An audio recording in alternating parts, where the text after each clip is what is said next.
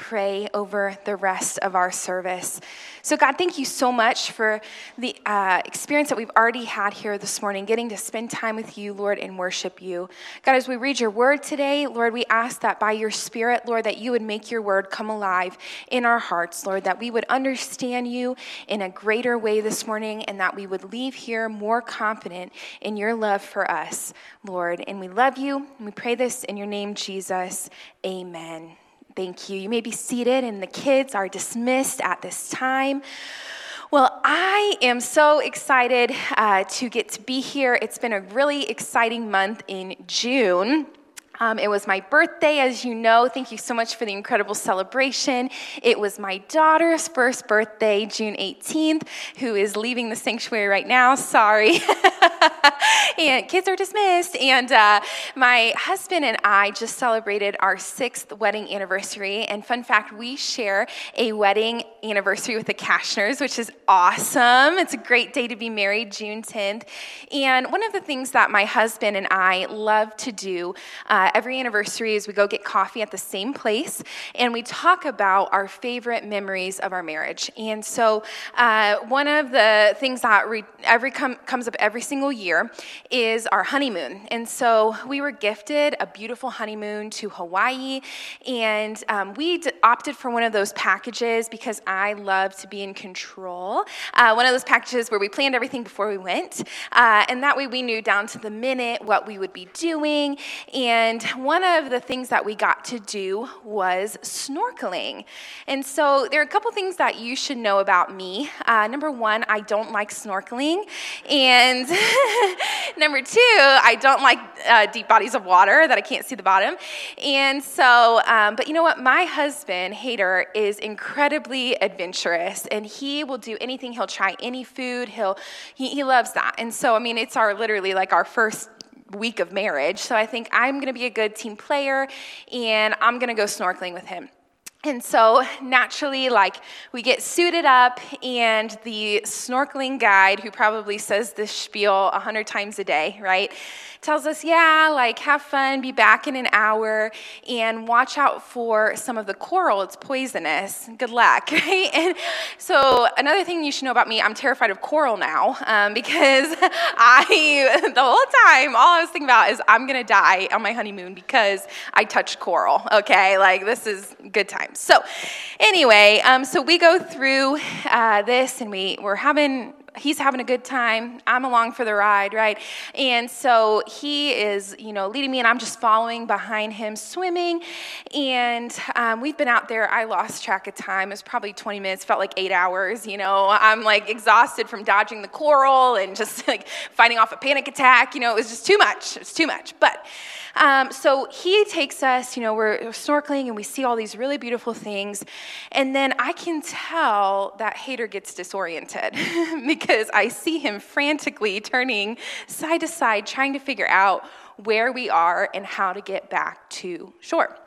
So rather than, trying to figure it out myself, I'm just continuing to follow him, and I'm starting to panic, okay, because I'm thinking, this is it. We were married for 3 days, and we're going to, go together, I guess. But so we're going, and he's leading me. I lose track of him. And so I'm like, okay, so I'm doing my best. I'm just panic, going.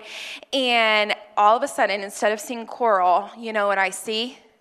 A pair of ankles, because I'm in 4 feet of water, and I had no idea that I was so close to shore, and I screamed underwater because I saw these two things. I'm too busy looking for coral. I was like, what are those? Someone's ankles, okay?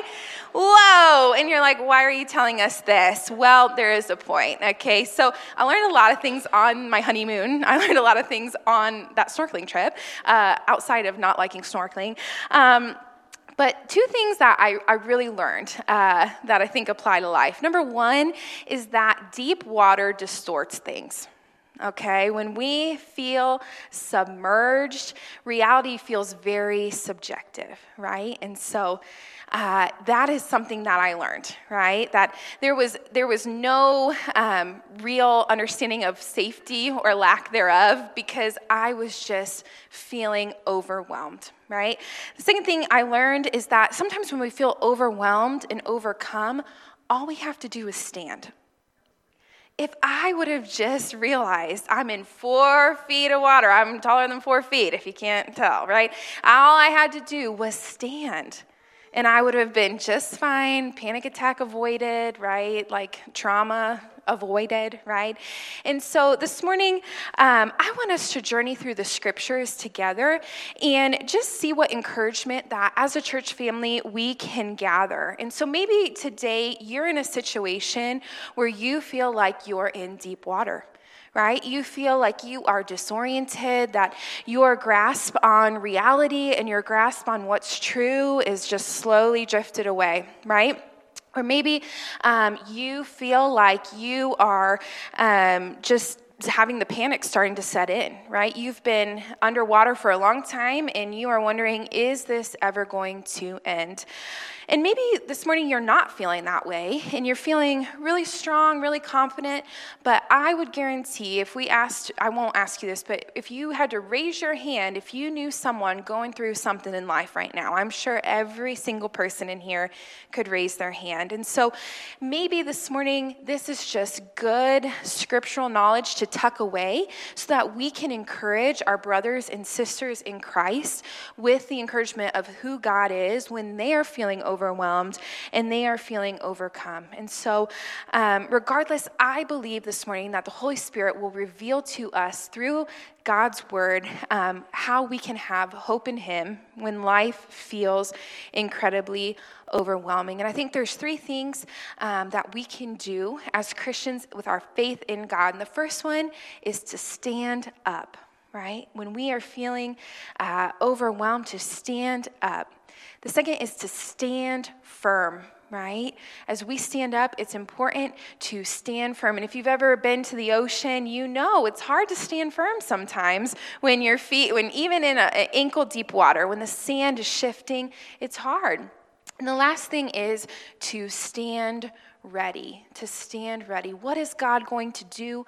How is God going to move? What is he expecting of me in the meantime? So if you can, let's go ahead and head to our first scripture this morning. And we're going to be in Acts 14, chapter 14. We're going to read verses 8 through 10. I'm reading in the NLT, but you can read in whatever you'd like. And the scripture will be on the screen for you if you don't have a Bible accessible. So just context before we jump into this passage. This is taking place on the apostles Paul and Barnabas's missionary journey. And so they're traveling around and they are telling people about Jesus. And I believe they're in modern day Turkey at this point, if that helps you geographically. And this is what our scripture says. It says, while they were at Lystra, Paul and Barnabas came upon a man with crippled feet. He had been that way from birth, so he had never walked. That's important to think about. He was sitting and listening as Paul preached. Looking straight at him, Paul realized he had the faith to be healed. So Paul called out to him in a loud voice, "Stand up." And the man jumped to his feet and started walking. So I love this scripture, and one of the first things that I noticed about this passage is the really important fact that this man had never walked before. It wasn't like he walked and then he lost his ability to walk and he's praying for God to do something or give him back something he already had. This man, who is unnamed, right, he had the faith for God to do something brand new in his life. Amen. And so it wasn't so much restoring as it just was doing something new. And so I think that is an incredible telling of his faith, that he believed God for things that he had yet to experience. Amen. And I think that's hard, right? Sometimes it's easy for us, or easier, to ask God to fix something that we've had and that was broken, right? But it takes a lot of faith to ask God for something that we've never personally experienced and we've never personally felt or have seen in our lives, right? And so if we feel like we've never experienced peace and we're asking God for peace, that's a big ask on our part, right? But we serve a God who is able. Amen. And so as we think about our first point of standing up, I think it's really important to realize that as Christians, we are not standing on faith in ourselves or in our own ability to stand. Because if that were the case, I would not be standing 9 times out of 10, and that's like generous, right? And so that is encouraging to us this morning. If you are tired and you are like, okay, this sounds good, but I can't stand up. I'm exhausted. I'm done trying, right? I understand what you're saying. And so the good news this morning is that we stand up in God's strength, not our own. Amen. And then the last thing I think that we have to see from this passage is that the man in the story stood up because he recognized who God is, right? He didn't magically train his body to learn how to stand up one day randomly, right? I'm sure he's tried, but he recognized who God is and he called on God rather than trying to do it on his own. And I think, unfortunately, in American Christianity, I don't know if this is worldwide Christianity, we kind of have this concept that we have to clean ourselves up before we come to God, right? Maybe you've heard people say that, I got to clean myself up before I come to church, or I'm going to do my best and then I'm going to ask God to do the rest. Well, the problem with that is our best is so minimal compared to God, right? And so let's be people as a church, right, who are people who are known as people who can ask God for big things. For ourselves, for our family, for our church, that we would be a church that is known for believing that God will give us the ability and the power to stand up, to do new things, and to see God do new things that we have never seen before. Can we do that together? Amen. Awesome. So let's go on to our next text this morning. And so if you want to journey with me to the book of Ephesians, and again, the text will be on the screen, we are going to be reading Ephesians chapter 6, verses 10 through 13. And we're going to be talking about the armor of God, right? And maybe this is familiar to you. I know kind of growing up in church, I would always just think of, this like metal armor, and I thought that's really cool, but I didn't really understand what I was supposed to do with that, right? I was like, cool, a helmet. I don't want to wear that, right? Like bad hair day. And so we're going to just walk through it, through the implications. What does this actually look like for us as we plan to stand firm in who God is, stand firm in the Lord? And so let's go ahead. We're going to read starting at verse 10. And so it says, a final word, be strong in the Lord and in his mighty power. Right there could be a whole message, right? Be strong in the Lord and in his mighty power. And that's good for all of us that don't have mighty power ourselves. Amen. Put on all of God's armor so that you will be able to stand firm against all strategies of the devil. For we are not fighting against flesh and blood enemies, but against evil rulers and authorities of the unseen world, against mighty powers in the dark world, and against evil spirits in heavenly places. Verse 13 says this, therefore, put on every piece of God's armor so that you will be able to resist the enemy in the time of evil. Then after the battle, you will be standing firm. Amen. So there is something that I don't know a lot, I say that often, but I know that I have been plagued by spiritual warfare, right? That the devil has had my phone number and tried to look me up. Anybody else, you can say that's happened to me, right? And so one of the things that I realized is that the devil loves to add salt to the wound, and he loves to kick us while we're down, right? And so if we are standing up, but we're not standing firm, the enemy comes and just tries to kick us and take us right back down, right? And that's why standing firm is so important. And again, the good news this morning is standing firm is not dependent on our own strength, but our reliance on God's strength, right? And so we serve an all-powerful God, and that is great news because he never runs out of power. Right? He does not have a power limit, right? He is not our phones that run out of power really fast, right? He is an all-powerful God. And so there will never be a time that he does not have the power for us needed to stand firm, which is good news this morning. And so the battle is already won. We know that we are victorious in Christ. But unfortunately, the war still must be waged at times. The spiritual war that we face just living as people who serve Jesus in this world. And so something I realized in this text that is very clear is that it says that we must put on the whole armor of God. The whole armor, right? And so that's, I think, very important to take note of. The other thing I realized is that in this text, it's important that it says we put the armor on. Wouldn't it be nice if God just fitted us with the armor from birth, right? You come on out and you're ready to battle, right? And so what's really interesting is that we see here that there is responsibility on our end to put the armor on. Thank God we don't have to make the armor. Thank God that we don't have to rely on our own strength to do that, but we must choose daily to arm ourselves for battle, right? And something I love about God is he gives us instruction in his word, is he never leaves us hanging.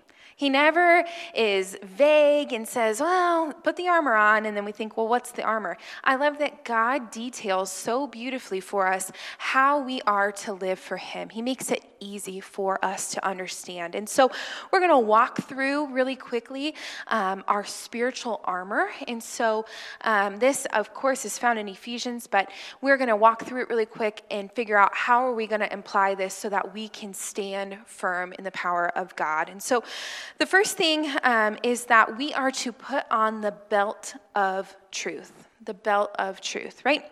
And so knowing God himself in his word, which is our source of hope. If we find our hope in anything other than God, it will just be temporary and it will not be satisfying. And so what is beautiful is we serve an unchanging God, right? Our God is the same yesterday, today, and tomorrow. And one of my favorite scriptures says that we serve a God who has known the end since the beginning. So we can take confidence in who he is. So we put on our belt of truth, knowing who God is. Then we must put on the breastplate of righteousness. And so again, thank God, our righteousness is not based on our personal merit, or we would not have a single righteous person in here, right? And so thank God that our righteousness is based on the blood of Jesus Christ. Amen.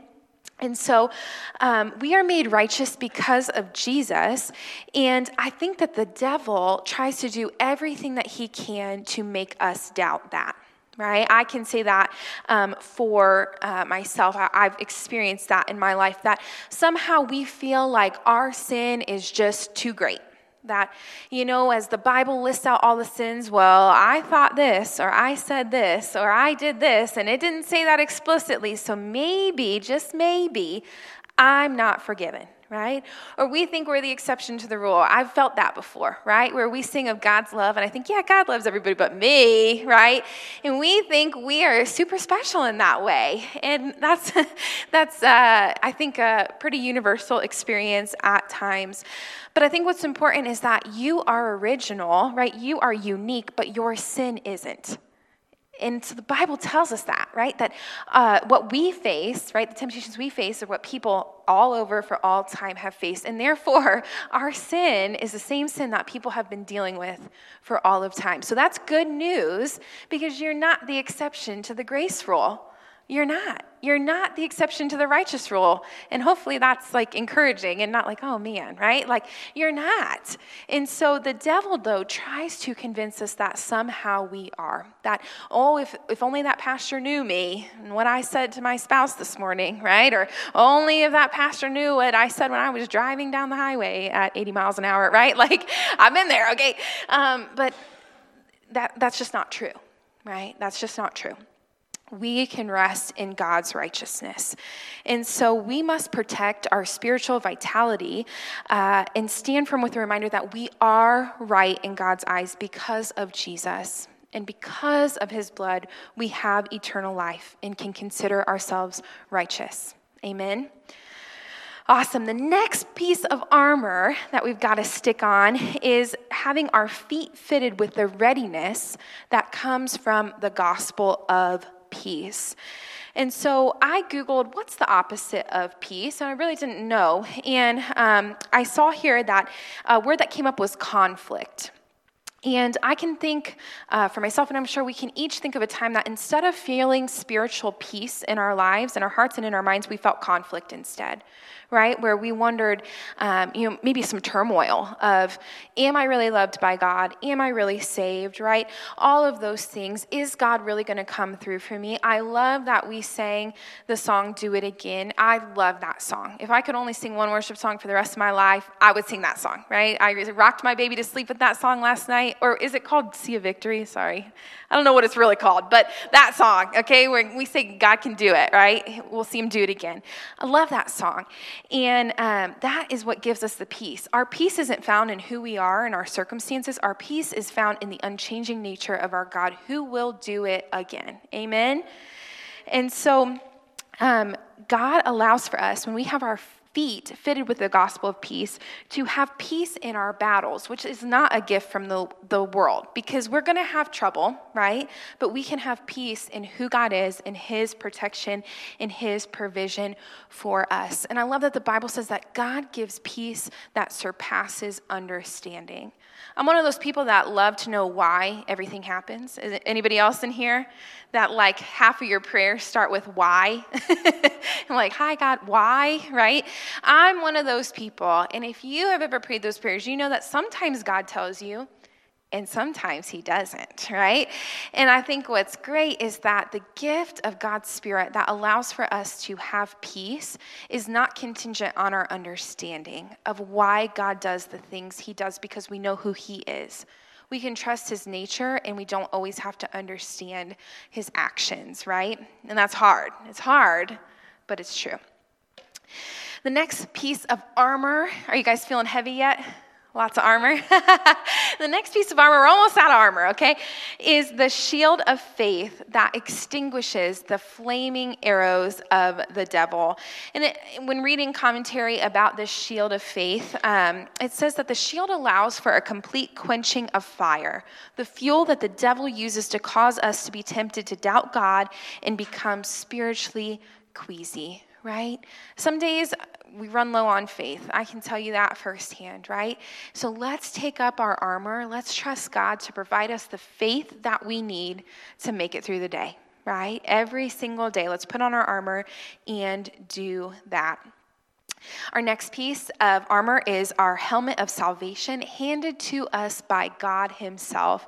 Just as an armor bearer would hand the pieces of armor to a soldier, God himself gives us this beautiful assurance of salvation, our helmet of salvation. And again, not based on our own merit.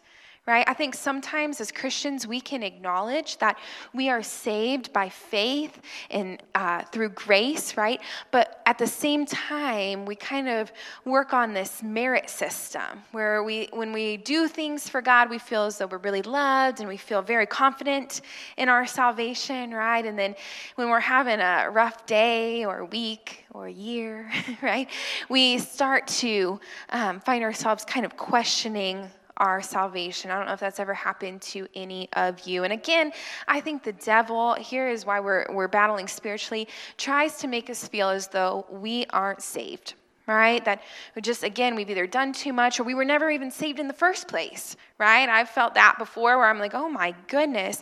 And I think that the devil will do anything possible to make you doubt your salvation, right? If he can't make you doubt your salvation, he's going to try and make you spiritually ineffective. But there is a real spiritual war, right? A real spiritual battle. And I think that we've got to be really sober-minded and real about that. And that's why God has so graciously listed his armor for us, right? So that we can put it on, but we got to put it on, right?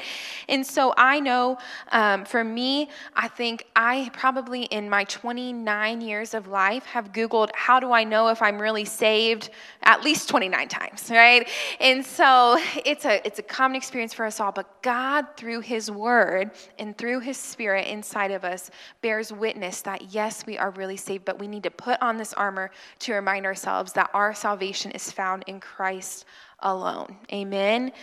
So I want us to be known as a church, as people who are spiritually firm, and that we stand firm through all of the trials that life brings, that we would be strong spiritual soldiers, ready for battle and knowledgeable in how to use the armor of God, and that we would trust God that we are already victorious in him. Do you want to do that?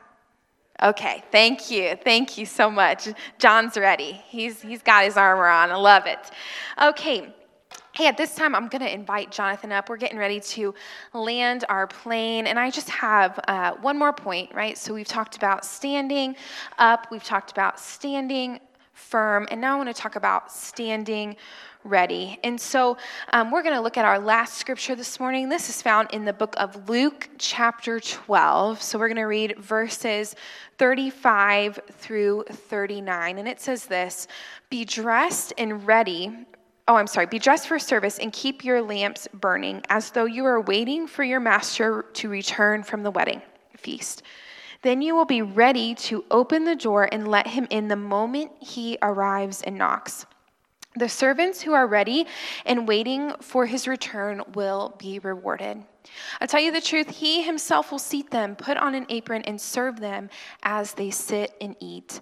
He may come in the middle of the night or just before dawn, but whenever he comes, he will reward the servants who are ready. Understand this, if a homeowner knew exactly when a burglar was coming, he would not permit his house to be broken into. You also must expect to be ready at all times, for the Son of Man will come when least expected. And so after we stand up and after we stand firmly, we need to stand ready. We serve a God who is alive and active and is coming back again. And I love that we sang about that even this morning. And so something that I admire and I desire to emulate about generations older than mine is their expectancy and excitement for Christ's return, right?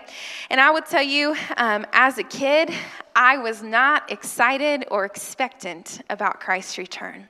We used to sing the song Days of Elijah in my church, and every time we sang that song, I would run and hide in the bathroom, and I wish I was exaggerating, and I'm not, because it terrified me. I'm like, he's coming on the clouds, like what? And I would hear these big trumpet noises, because I'd be like, is the trumpet now? Like what's going on? And I would sit in the bathroom stall, and I would pray, God, let me turn 18 first, please, right? Let me get married first, please. Like, let me have a house, please, right? All of these things, because truthfully, right, my hope was in the things of this world to bring me joy and to bring me happiness, not in God. And now I'm like, yes, he comes. Like, come today, Lord, right?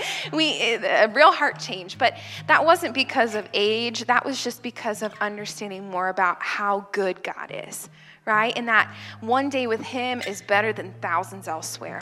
And so I know that, it's hard sometimes to think about what that looks like, but we know our God, right? And we know that he is good and that he has prepared a place for us. And so would we be a church who is ready for Christ's return, right? That we would be known by God as a church who is standing ready, that we would be about the Lord's business, that we wouldn't be distracted by the things that so easily entangle us, but that we would be a church looking expectantly for the return of Jesus and anticipating his coming. So we're going to end our time together with a time of prayer this morning. And I just want to encourage you in a couple ways, right? Obviously, I want you to talk to the Lord, to have space and time to do that this morning. And so I want to encourage you, if you need the strength to just stand up, ask the Lord for that, right? Ask the Lord to give you his strength to just stand up, to rely on him, right?